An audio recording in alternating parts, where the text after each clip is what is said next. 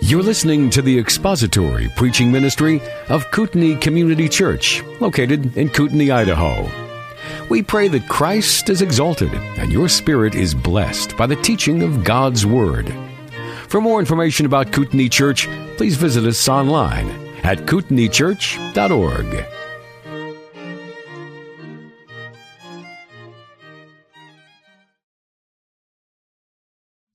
Well, I'm going to start again with a baby analogy. I did this last week, and that might not have been the best thing to do because I don't know if you noticed it, but a few people mentioned that the infants in the congregation were far more restless than normal.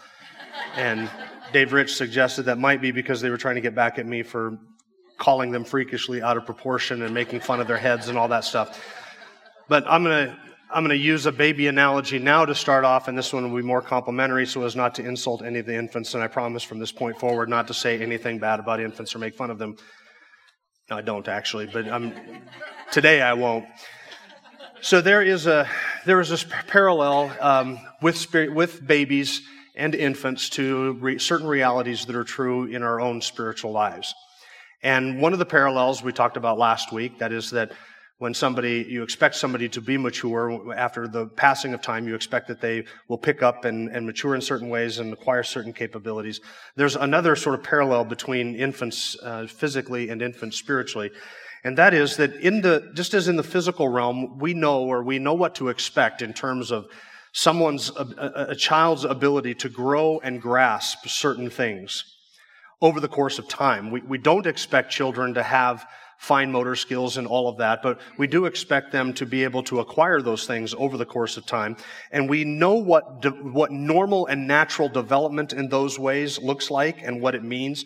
In fact, we can chart it.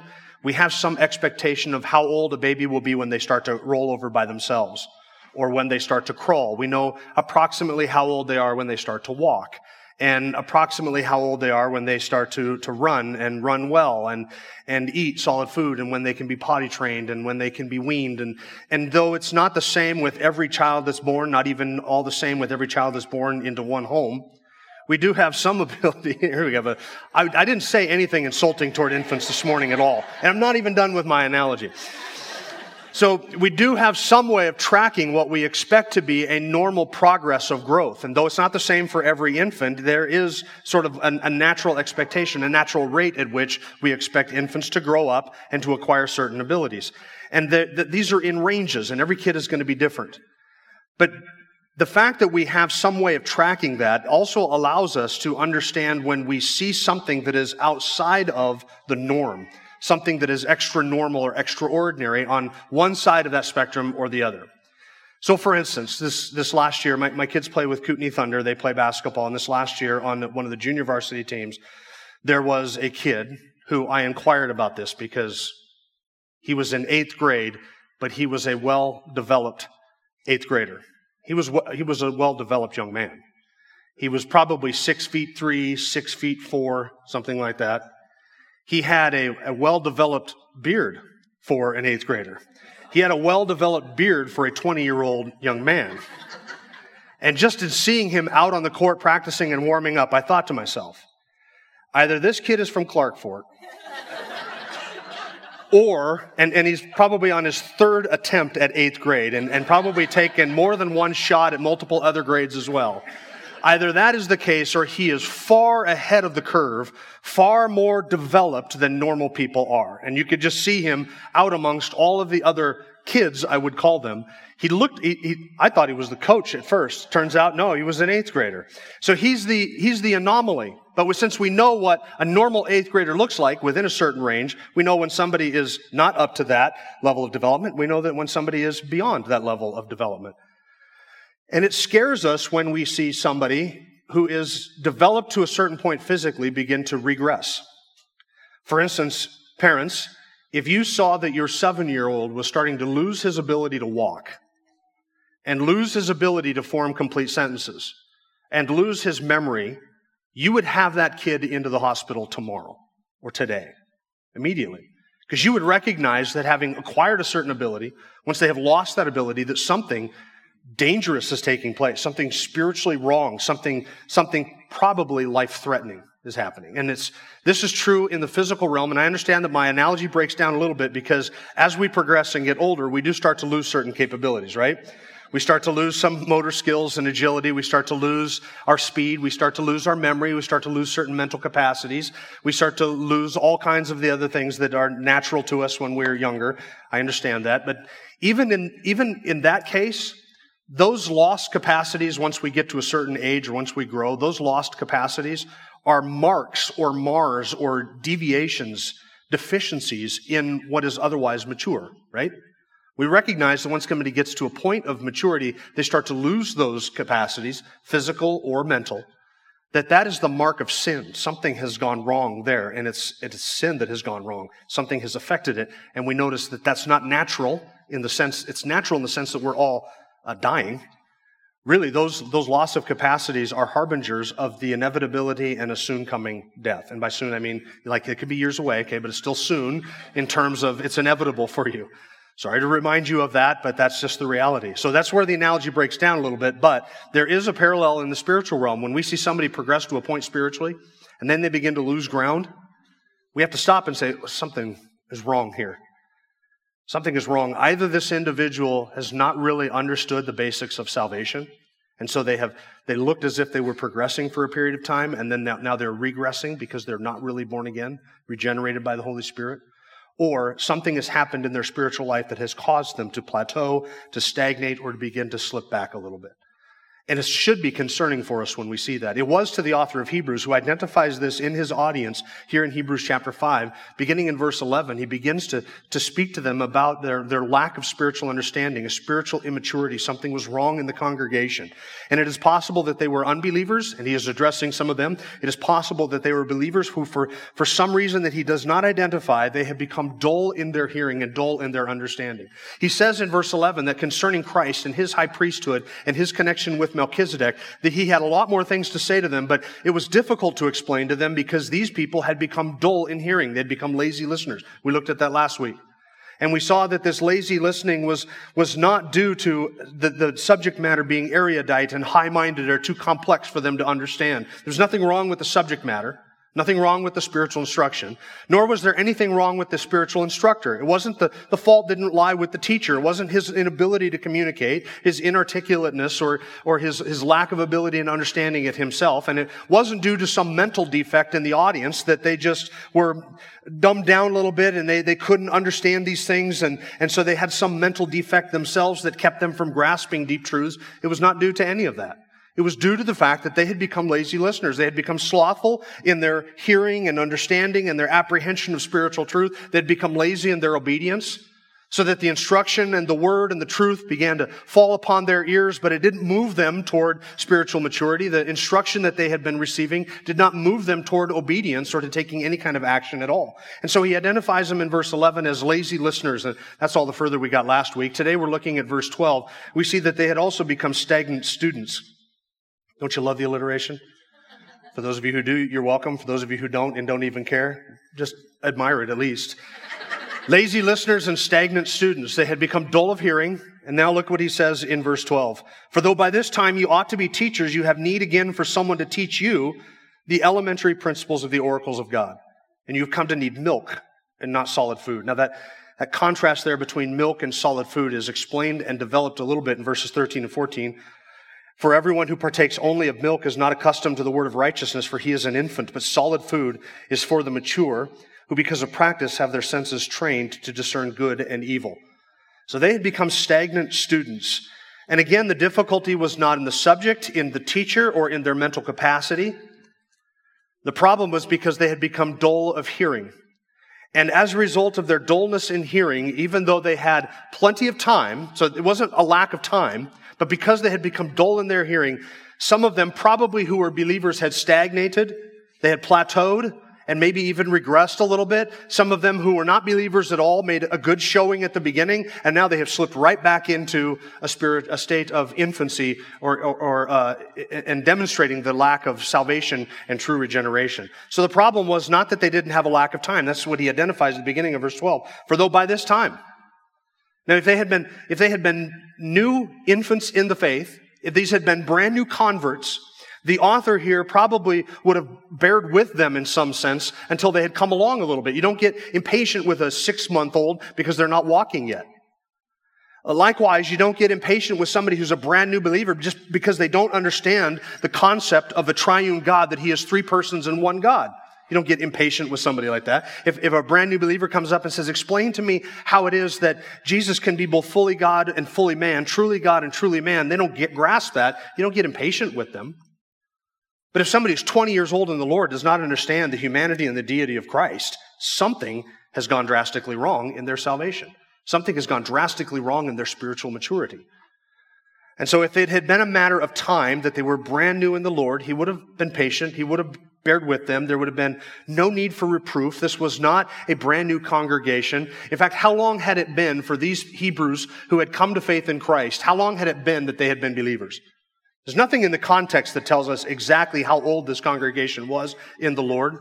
But all indication is that they have had plenty of time, that they are well beyond having any excuse due to time. And some have suggested that if Hebrews was written towards 70 AD in the later part of the 60s, that if Christ had been crucified in 33 AD, that you have a congregation that may be upwards of 30 years old in the Lord.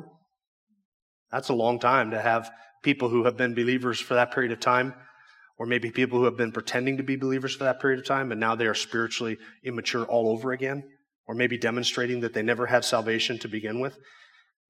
The problem was not insufficient time. It was not insufficient instruction. They had adequate time to give attention to these things, to grasp these things, to wrestle with them, to understand them. And I think that the assumption of the author, he is assuming the best here of his audience. He is assuming, number one, that they are believers. He's assuming that they have had appropriate instruction in the truth for this period of time, because he doesn't identify those as being potential causes of their spiritual dullness. And he is also assuming that they have been, in some sense, listening and obeying instruction for some period of time, and yet they have still gone to the point of recessing and becoming now, of regressing and becoming now dull of hearing, lazy listeners. And if that is the case, if they have had adequate time and they have had adequate instruction and they are indeed believers, then by this point in their spiritual walk, look what he says in verse 12, you ought to be teachers. You ought to be teaching these things. Now, he does not by that mean that every individual in the congregation ought to be a public teacher who teaches everybody else. You can't have that. You don't have that in any congregation of people unless you're congregating people who are all teachers. You get all the teachers together and you're teaching them about teaching, you're teaching them about theology, then you would expect all the teachers who are there to be teachers. But that's not the case in every congregation. So he's not suggesting that all of them ought to be by this time public teachers of the congregation. Because it is true in a reality that not all people are gifted to teach. Right? There are even people who think they're gifted to teach, but nobody's gifted to listen to them. Not everybody is gifted to teach. Not everybody is called to teach. Not everybody is qualified to teach. Not everybody should be teaching. He's not talking about their office, their calling in the church. He's not talking about their spiritual giftedness. He is talking about their grasp and understanding of spiritual things. By this point in their Christian life, they should all be teachers in the sense that they would have an adequate grasp of these things to be able to at least pass those on to other people. To be able to at least to explain to a new believer, here is what the deity of Christ means. Here is the implications of the resurrection. Here's what the doctrine of the Trinity is. Here's what we mean by inspiration of Scripture. Here's what we mean by when we say that Christ is the fulfillment of the Old Covenant.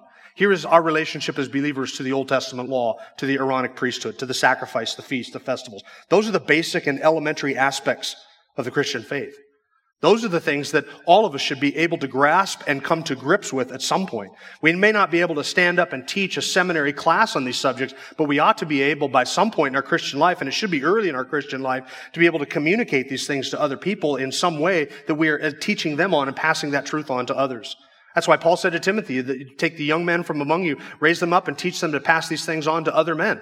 And Paul said in Titus that the women in the home, the older women should be teaching the younger women to do certain things and to behave in a certain way and passing on the Christian faith to the younger women. Everybody should be teaching in some sense.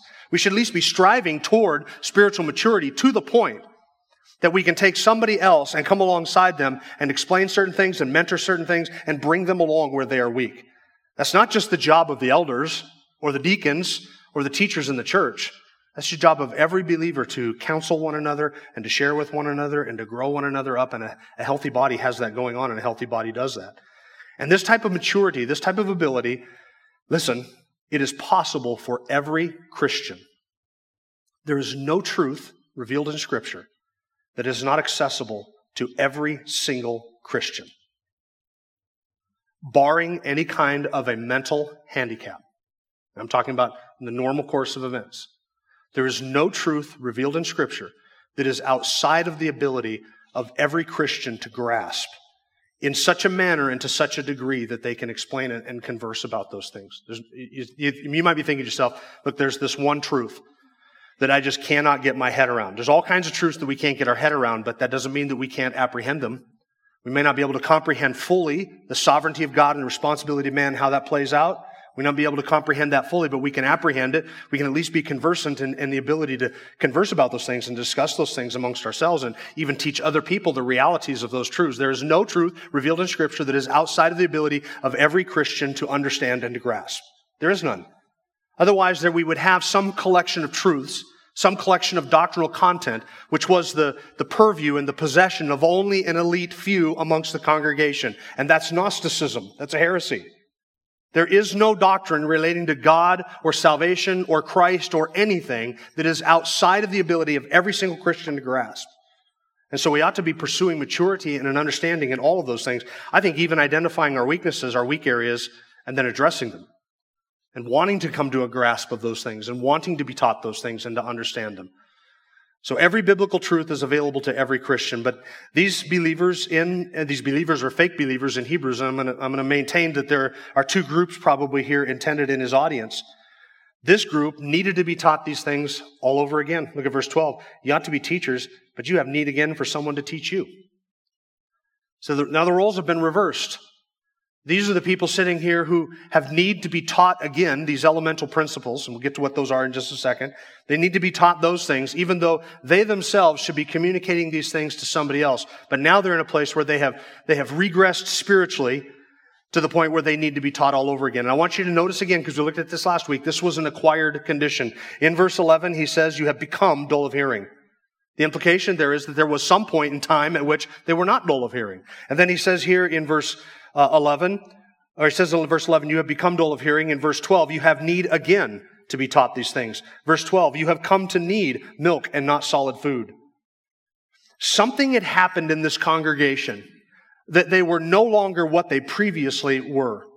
And if you think back to experiences probably in your own life, if you've been a Christian for a period of time, have been exposed to different spiritual environments, you can probably identify places and times where churches or groups of people or studies or classes or whatever were really on fire and had a good understanding of things, but something happened over the course of time that began to slip back. That the quality went down, the understanding went down, the maturity went down for some reason or in some way. It happens all the time. It had happened here in the Hebrew congregation. This was an acquired condition. They had made progress at some point. Now they had moved backwards. And that's not good. This is like a 7-year-old forgetting how to walk. It's like a 15-year-old forgetting how to ride their bike. Unable to walk and keep their balance and form complete sentences or remember simple things. And these are harbingers of dangers. These were indications of a spiritual condition in the flock of the Hebrews, these Hebrew Christians, that threatened their spiritual well-being. And he says they needed to be instructed in the elementary principles. This acquired condition that they had of they should have been teaching these things, and now they had regressed to the point where they weren't teaching these things. In fact, not only were they not teaching them, they had to be reminded of these simple things all over again. That was regression in their spiritual life, and they ought to be. We expect progress, we don't expect regress, and we don't expect nogress. Nogress, I just made that up. That's staying in the middle and not going anywhere. We expect progress, not nogress or regress. And if you want to use the term nogress, you can do so freely. You don't have to give me credit. In fact, I'd prefer if you didn't. But just if you get to a point where somebody says, what are you doing? I'm nogressing. I'm just staying right here. I'm not doing anything. I'm sitting on the couch and nogress all afternoon, which is probably what I'm going to do. So they needed to be taught now again all of the elementary principles of the Word of God. What are the elementary principles? What were these things? What does it refer to? And here is where commentaries and commentators are a little bit divided, because it seems as if they will understand the term elementary principles oftentimes in light of their understanding of the entire context. So as we talked about a couple weeks ago, if you believe that this passage teaches you can lose your salvation, you're going to think that this is describing one thing, namely believers who needed to be taught again spiritual truths and were on the process of losing their salvation. If you think that this passage does not teach that you can lose your salvation, you're going to take the other position, which is that these elementary principles are references to the Old Testament law and the Old Covenant and the things attached with that. Now let me break down both of those options for you. Some people will say that it is suggested by some, I should say, that the elementary principles here refers to the Old Covenant, the types, the shadows of the Old Testament, the teaching about the purpose of those things. That these elementary principles were the truths or the understanding of the realities of the Old Testament. Those are the elemental things. The types, the shadows, the symbols of the Old Testament. And now we have laid aside the elementary things of religion and of faith. And now we have come into the fullness and the reality of Jesus Christ. So that those elemental things refer to the Old Covenant. Those things which were true in the Old Covenant that brought the people like a schoolmaster would, bringing the people up to an understanding of their need for Christ.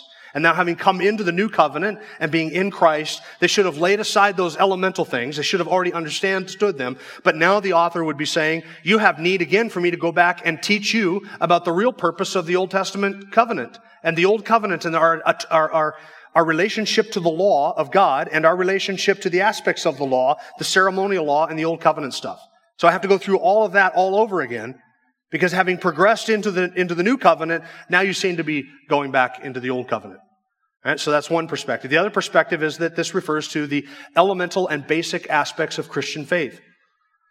The doctrine of God and who He is and His sovereignty and who Christ is and why He came and the nature of the resurrection and the nature of Scripture and our relationship to God and salvation by faith and by grace alone, in faith alone. These basic and fundamental truths upon which all of the greater and majestic doctrines of Scripture are built, and our understanding of them is built on these foundational understanding of who God is, who man is, who Christ is, what God has done and what our responsibility is, etc. Those foundational things, those were the basic Christian truths. So these people had come along to a point where they were, I'll just use an analogy, they were discussing the complexities of salvation and soteriology, and now they come back to needing to be reminded again. So, okay, who's God again? What God are we talking about again? They'd regressed to that point. So which is it? Is it the Old Testament, Old Covenant aspects of faith, or is it basic and foundational Christian doctrine? And I would suggest to you that there can be a combination of both of these things, and I think that there is some overlap in what we would consider elementary things. For these believers, I think that let me define, before I describe this to you, let me define what the term elements here, or basic or elementary things, is here in the context. The word that is used here is the word that describes the building block or the basic principles or the elementary concepts of something. So it refers to the first truths that you give to somebody. And so in the ancient world, it was used in language and in math and in science, and we're familiar with its use in all of these ways. So for instance, when you teach somebody to read, you teach your child to read, you don't drop them into the middle of a Shakespearean sonnet and say, okay, go at it. Instead, you show them the elementary principles. This is the letter A. It makes these sounds, as in apple or ape. And you show them a picture of an apple and an ape, and you're teaching them what the letter A refers to. Now, if I'm misrepresenting phonics in any way to those of you who are teaching your children, I apologize for that. I don't remember learning to read much myself. I remember being hooked on phonics for a period of time, and it worked for me, but I don't remember anything else. Okay, so in language, we refer to the giving of individual elements of the basic building blocks of letters. Then we take those letters and we build on top of those. What does an E and an I say? What does an I and an E say? What does an A and an I say? And an I and an A say? Put those together in a TH. What does that? Those sounds. Then we put those sounds into words. Then we put those words into sentences. Put those sentences into paragraphs. You see what we're doing? We're taking the elementary principles and you're building upon them. In math, the elementary principles refer to the basic functions of math. Basic addition, subtraction, multiplication, and division. And upon those basic principles and to those basic laws of mathematics are built calculus and physics and trigonometry and all of the other aspects of mathematics that we get into. In science, we recognize even ourselves, we have a table of elements. We recognize that there are elements that make up everything around us. And these elements combine to build the building blocks of all of reality around us. It's the table of elements. It's the foundational things upon which other things are built. So in terms of the book of Hebrews and the original audience, here's what I would suggest to you the elementary principles are. I think that it is something that is connected in this context. It is something connected to their salvation and to their spiritual growth. They have come out of the Old Covenant, the Old Testament. They have moved into the New, to an understanding of who Christ is. They have seen in Christ the fulfillment of everything that they had grown up with. Those for them would have been the elementary things. Those would have been the building blocks of their faith in Christ. When we come into salvation and faith in Jesus Christ, we're not building upon air. Christ is not a doctrine or a figure that is simply dropped into human history, completely unconnected from anything else. He is rooted and grounded in the Old Testament and the Old Covenant and the promises to the prophets. He is there in the promise in the Garden of Eden in Genesis 3, verse 15. He's all the way back there in the garden. And all of the Old Testament is moving toward Him so that He is fulfilled in that. And so there is for them an understanding that their salvation in Jesus Christ is rooted and grounded in this. It's connected to this. We don't unhitch Jesus from the Old Testament or unhitch the Old Testament from our Christian faith. We don't do that because it is all one. And so the elementary and basic principles for them would have been understanding those truths which made them transition out of their faith and reliance upon the Old Covenant and the old aspects of the Old Testament and their embrace fully of Jesus Christ. Those would have been the elementary things. And you see this even in the description, in the context of these elemental things. Look at chapter 5, verse 12. He refers to them, he notices the contrast between milk and solid food. The milk seems to be the elementary teachings. You go to chapter 6, verse 1. He says, therefore, leaving the elementary teaching, and we have to ignore the chapter division. It's there for our convenience, but it wasn't there for the author. Ignore the chapter division, chapter 6, verse 1, leaving the elementary teachings about the Christ. Let us press on to maturity, not laying again, here we go, the foundation. He's referring there again. There's milk, elementary teaching, and foundation regarding the Lord Jesus Christ. And what does he refer to as the foundation, the milk, the elementary teaching? Look at verse 2. Sorry, it's in verse 1. Laying again the foundation of repentance from the dead works, of faith toward God, of instruction about washings and laying on of hands and the resurrection of the dead and eternal punishment. He lists there what he believes to be the foundational elements for them. Now, for them in that context, those are things that understanding those things would have moved them from the Old Testament or from the Old Covenant into a reliance on Christ in the New Covenant. So, for instance, the repentance would have been a repentance from works of righteousness, from dead works, from obedience to those covenants and those laws and the ceremonial aspects of it. Under the Mosaic covenant, that quid pro quo covenant where you obey and God will bless you. You're moving on from that. You repent from the dead works. And then you have faith toward God, which would refer to justification by faith. That Abraham was saved by faith and David was saved by faith. And that there is a faith that we are to place in the Messiah whom God would bring to us. This would have pointed them toward Christ. And then the washing of hands and the laying on of hands and the washings would refer to the ceremonial aspects of the Old Covenant. And the resurrection of the dead, they would have needed to understand why it is that the Messiah would die and then rise again, and what the implications of his resurrection will be for us, and what that resurrection means for us. And that we have a hope, just as the Old Testament taught, of a resurrection that is to come because of what Christ has done. And then the eternal judgment is the thing that we have been saved from, of course, by the fulfillment that Christ has brought to all of the Old Testament types and shadows and symbols. And so in understanding these basic things, repentance toward God and faith, and the purpose of the ceremonial washings, the laying on of hands, and the nature of the resurrection of Christ and the escaping of eternal judgment, those things would have moved them upon reliance upon the Abraham or the Aaronic priesthood into the priesthood that Christ fulfills.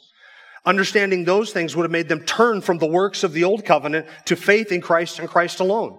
From their hope in their own good deeds to a hope in the resurrection of Jesus Christ and all that secured. So all of these aspects that he calls the basic, foundational, elementary aspects of their faith, of their Christian walk, these are the truths that they would have had to have been taught to get them to let go of the Old Covenant, the Aaronic priesthood, the sacrifices, the temple, the ceremonies, and all of that, and to embrace Jesus Christ as the fulfillment of all of those things. So for them, these are the foundational doctrines that moved them from one to the other.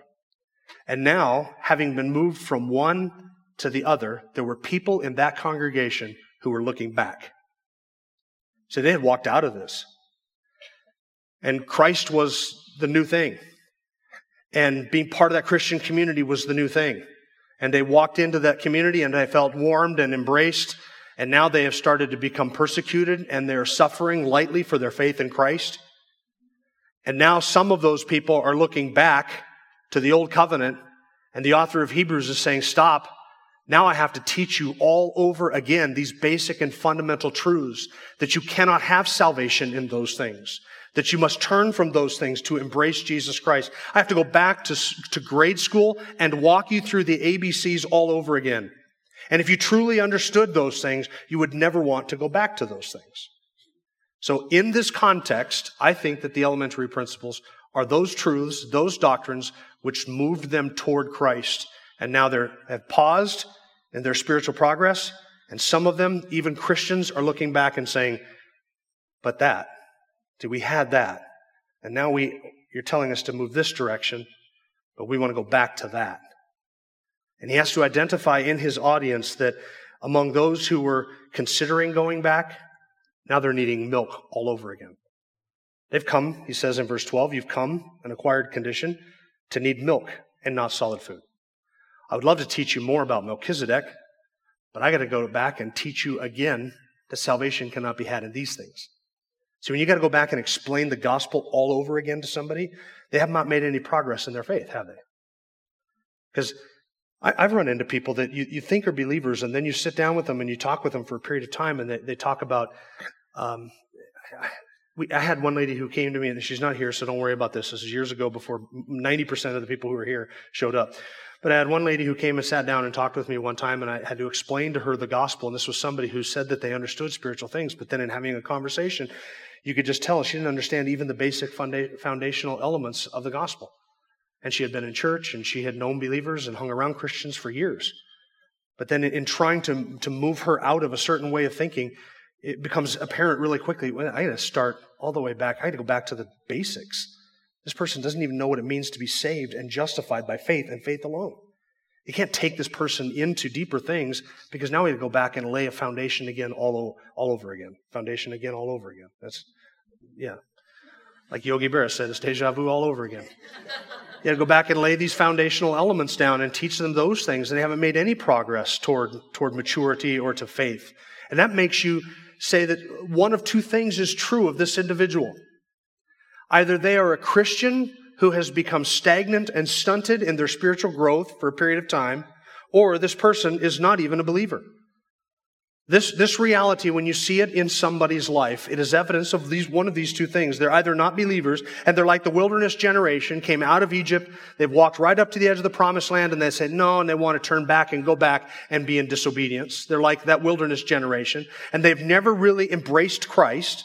They can come in and sit in a congregation just like this one and hear the word preached and enjoy the fellowship with everybody around here and visit and talk about football and faith and the potluck and all the other stuff that goes on and enjoy the new building and look forward to when we have carpet and all of that stuff and be part of this building and part of our gathering here, but they're not really believers. This happens in every church all the time. And they're exposed to the Christian faith, but they have never embraced it by faith in Jesus Christ. And so they have never been born again. And then it can happen of believers who, for some reason, their own apathy, their own indolence, their own neglect of their own spiritual life in some way, they become stagnant.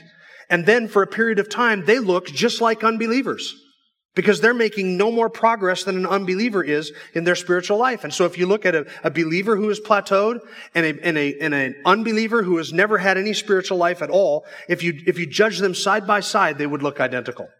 And sometimes it is very difficult to tell between a believer who is just growing imperceptibly slow and an unbeliever who has never and is not growing at all. In fact, sometimes the unbeliever can look like they are making leaps and bounds ahead of the believer in their spiritual progress, because anybody can act like a believer in front of other people. See, we judge by outward appearances, and God sees the heart.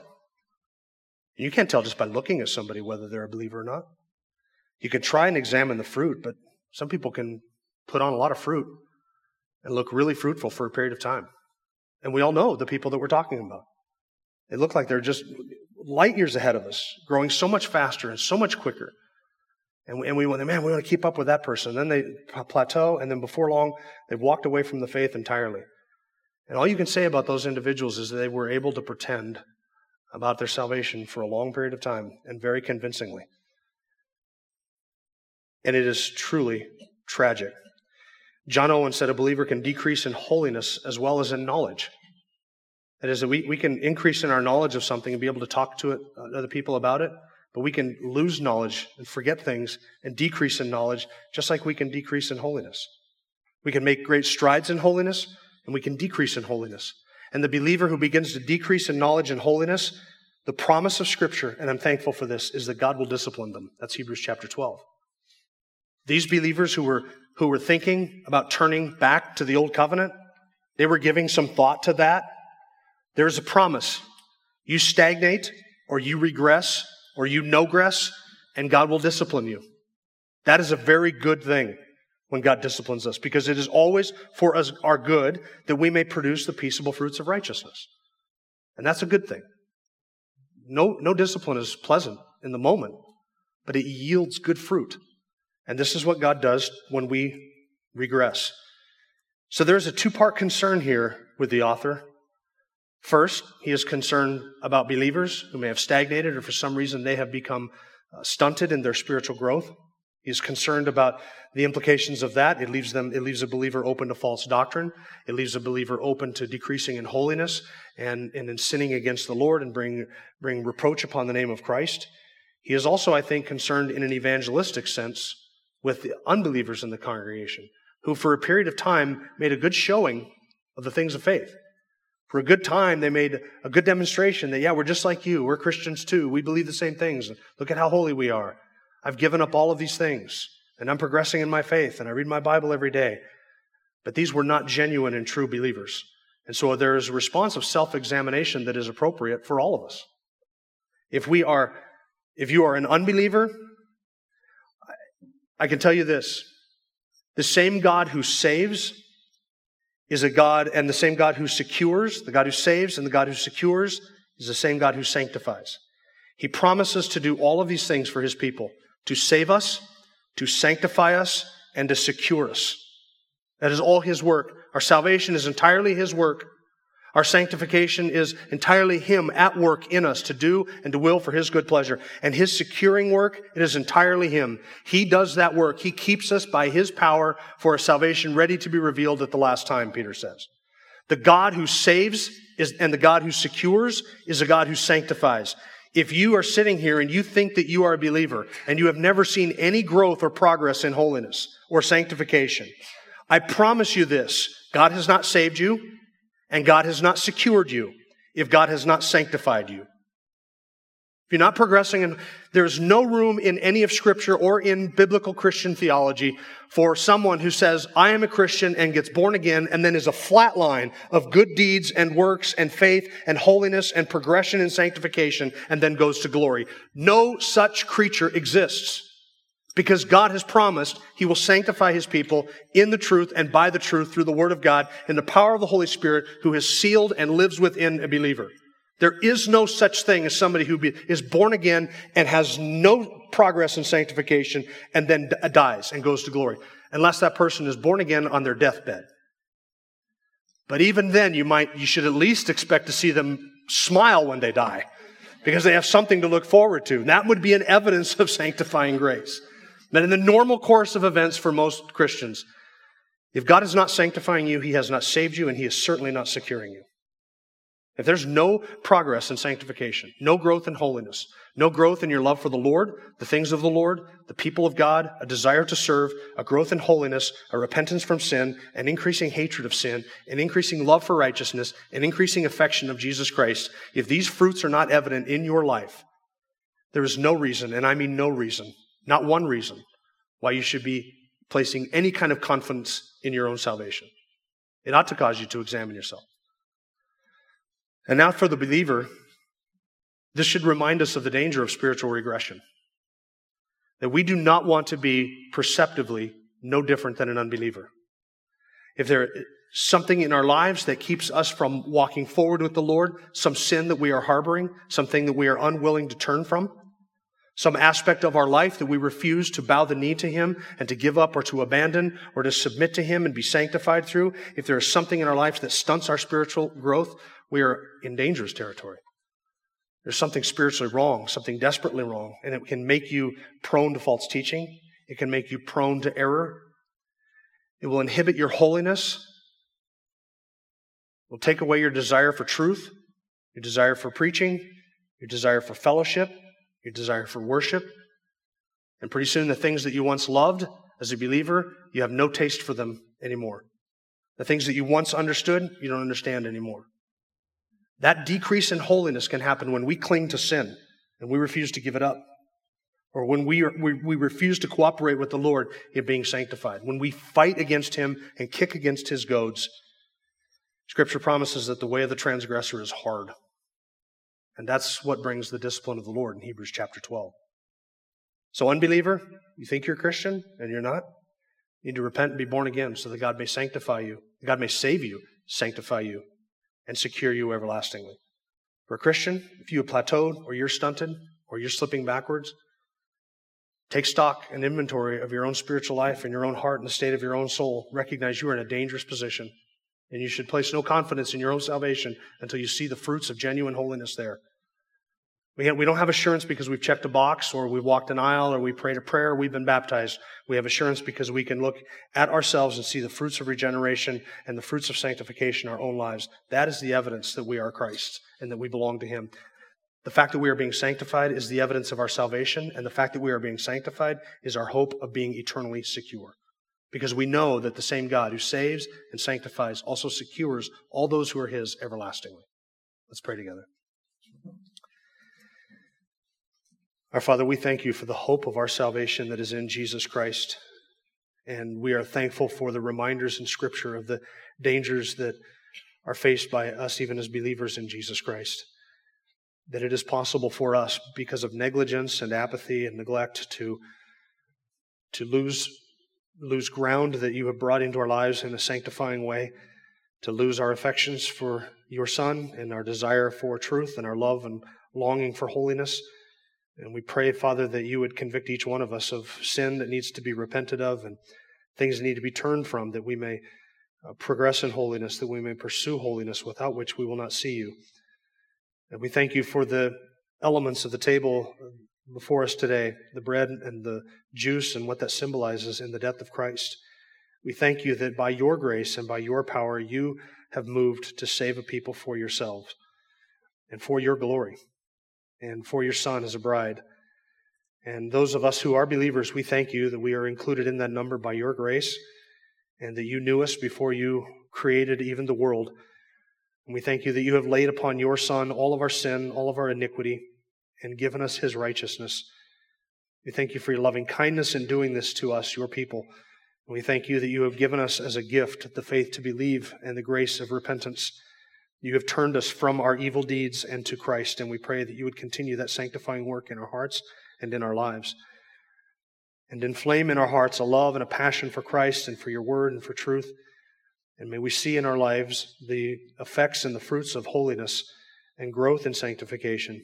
And may we delight in those things. And any here who are not believers, we pray that You would bring them to Your Son and stir in their hearts and show them a need for a Savior, so that they may find in Him the fullness of their joy, their righteousness, a forgiveness for their sins, and an eternal security in Your kingdom and before Your throne. We thank You that You are doing a work of sanctifying in our hearts individually and as a church, because we know that ultimately You are going to present us faultless before Your throne with exceeding joy, blameless before Christ. And we long for that day. Forgive us and cleanse us, we pray, and renew in us again the joy of our salvation and our affection for Christ, we pray in His name. Amen. Thank you for listening to the latest podcast from Kootenai Church. If you'd like to learn more about Kootenai Church or to donate to our church ministry, you can do so online by visiting kootenaichurch.org. We hope you enjoyed this podcast and pray you'll join us again next time. Once again, thank you for listening.